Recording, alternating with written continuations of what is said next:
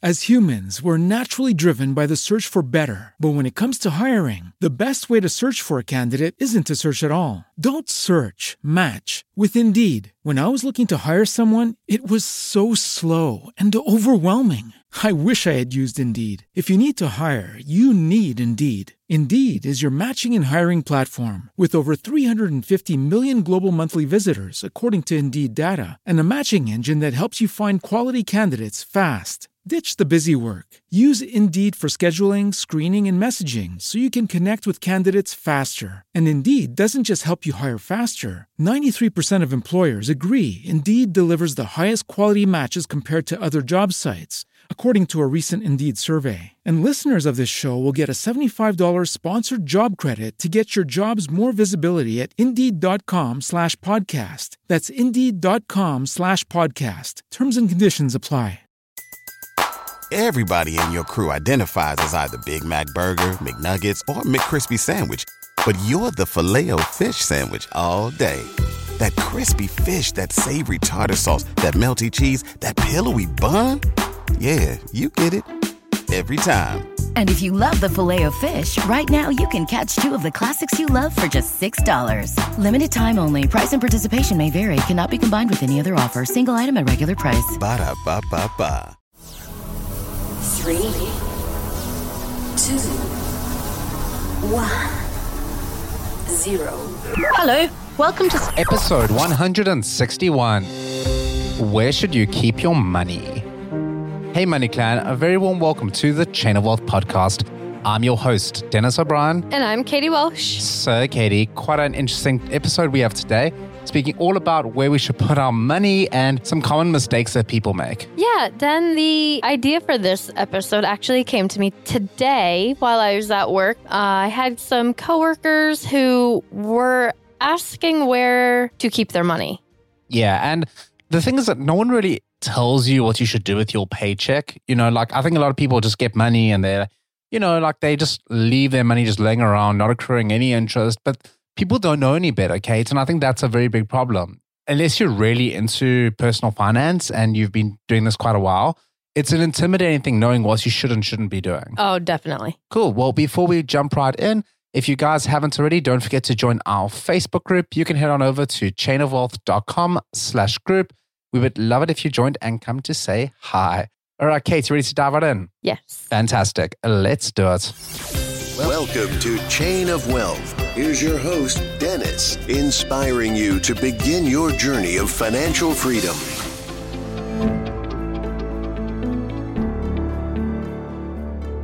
All right, Kate. So first things first, let's discuss what you're currently doing. So where are you putting your money? Okay, so that's a bit of a lengthy question. Are you ready? Well, do I ever give you easy questions? No, no, you don't. So I want to first start with until recently. And when I say recently, I mean like the last year. Before, I always kept all my money in my bank account. And I had two accounts, and I had my regular like checking account, and then I had my savings account. And the money would roll over into my savings account from my checking account. And I thought that I was doing like a pretty good job here. Okay. Right. And it's called a savings account for a reason, right? Yeah. You put money in it and you save money. Yeah. And everybody says to people, oh, you need to make sure you're putting money into your savings account. And I was. Yeah. But what's the critical mistake about savings accounts? The typical savings account that you open up with your bank when you go to open your account does not have interest. Well, very little amounts of interest. It is a tiny, tiny, tiny amount of interest. So if you look at like most investments, I'd say, depending on what investment is, a lot of investments average at about 8% a year. Your savings account is normally less than 1%. And that is terrible. You're actually losing money by having your money in the savings account because it's actually got an interest rate that's below inflation. So leaving your money in a savings account is actually costing you money instead of saving you money. Right. So now with that said, I do a few different things with my money, and I kind of forgot that other people don't know until I had a conversation with a couple of my friends at work and the uncomfortable looks on their faces. And like the conversation just came to a stop. the one girl asked me, well, what do you do with your money? And I told her that right now I am keeping my money in mutual funds and stocks for the most part. So when I get paid, we have an account where most of my money goes into our joint account where we do boring things like pay bills and rent and stuff like that. But the money that I set aside that I can keep for myself, I put it right into my Robinhood account. Right. And I do a couple of different things. I will put money into my ETF or my mutual fund that I have. And I have like one or two of them that I try to put at least 1 or 2 shares every time I get paid. Okay. Mm-hmm. And then I kind of browse around on Robinhood. And if there's a stock, I usually have a little bit of money left over. Yeah. But not a ton. I'm talking like $30 or so. And I look for a stock like in Walmart or in Facebook, which Facebook is never like $30. But I look for another public stock that I can put the rest of my money in there just so that all my money is working for me. Right. So your strategy is to not keep the money in your savings account, but rather to move it into some kind of an investment account to try and at least put that money to work. Yes. And the very next thing after I told the girls this, they're like, well, what about if you have an emergency? What if your car breaks down? Like, you keep enough money in your checking account to cover that. And I knew exactly where they were coming from. I knew exactly what they were thinking. They were thinking that I was crazy. Right. I know that because I've been on that side of the conversation and I could read it all over their faces. No, I don't have enough money in my banking account if I were to blow a tire or accidentally hit somebody and now I have to pay for my $500 deductible.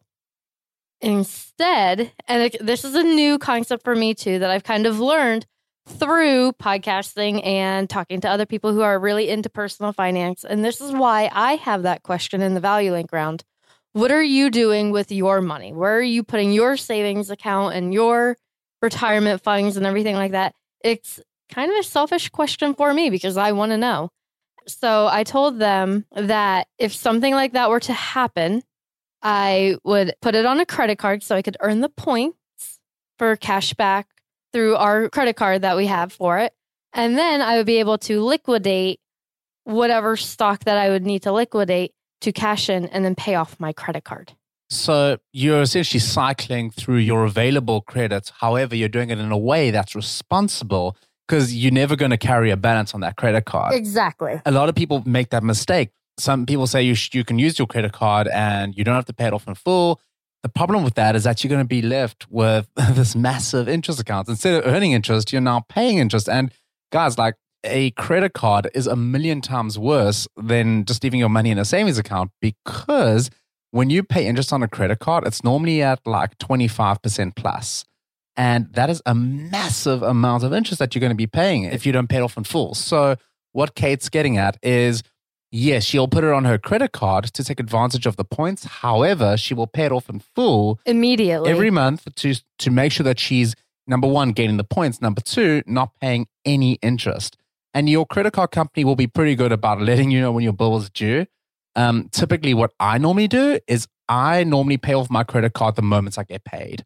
So that way, there's no sort of question about carrying a balance or anything like that. In the US, it's awesome that you get paid twice a month. So you're constantly getting money in and you can quickly pay it off. If you're maybe in a country where you're getting paid once a month, it may be slightly different, but still if you are paying it off when you get paid, that way you'll never forget it. And yes, there might be a couple of days here and there that you're not earning interest on your money. However, you're at least not going to be paying any late fees or interest, which is fantastic. Yeah. And I just want to reiterate, like, I understand what a weird concept this is for some people, probably for most people, actually, Dan.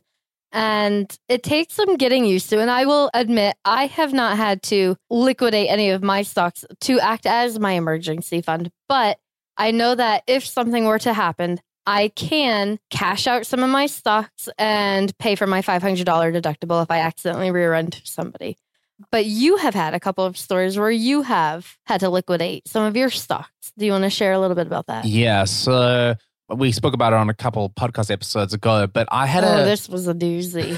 Oh. I had a situation where I hadn't been paying state tax all year. By accident. It was completely unintentional. I filled in the form correctly, and the company that I was at, whoever entered the information just didn't enroll me into the state tax. So I'd been paying federal tax.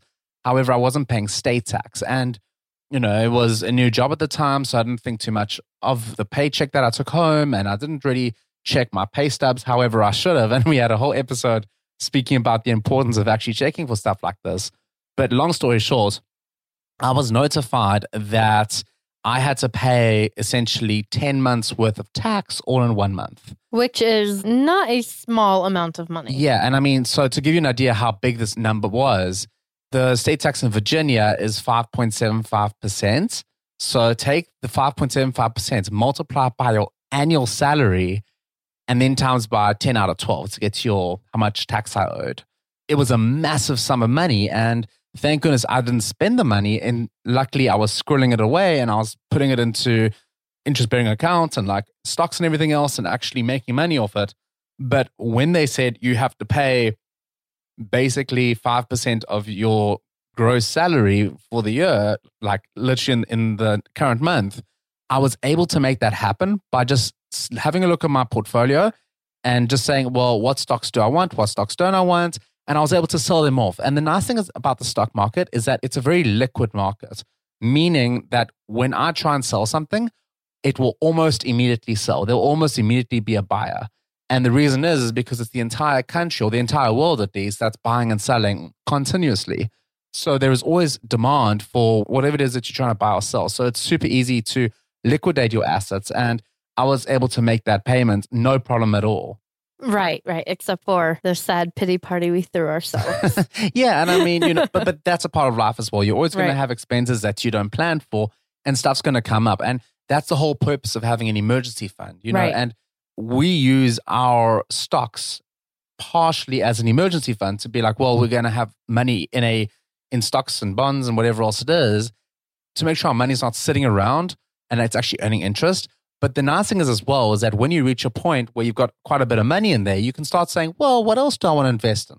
Maybe I want to look at buying real estate. Maybe I want to look at, buying cryptocurrency, whatever it is that you're interested in.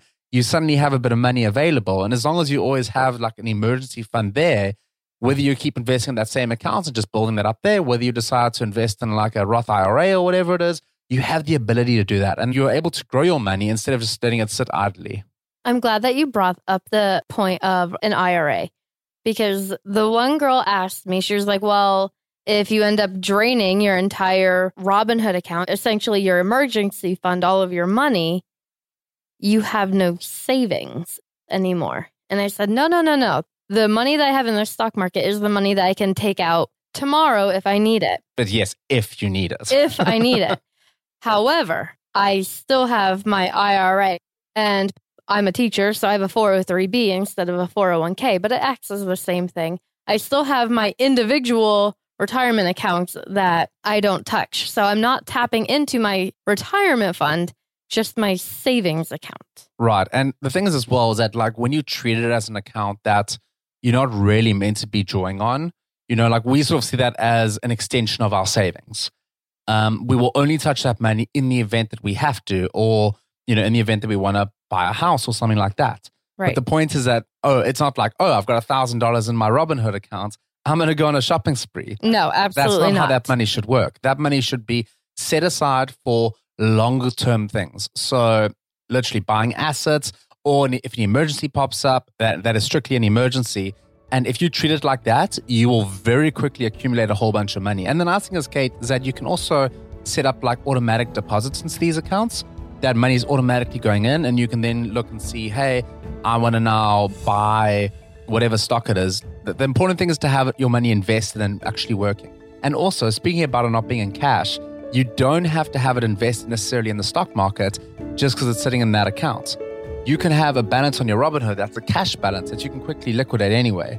So if you did want to quickly sell maybe Facebook stock for whatever reason, you could do that and just have the money sitting in that account.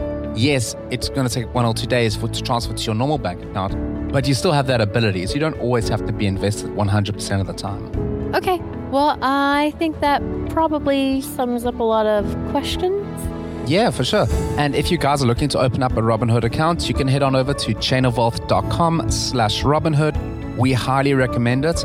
You're going to get a free share if you use that link. So that's chainofwealth.com/Robinhood. I do want to add one more thing, Den. What's up? So last week we were talking about my mom and her Easter basket gift packages. I just want to share, we did get an Easter basket. Yes, so you were right. Thank you. All right, we'll catch you guys next time on another episode of Chain of Wealth.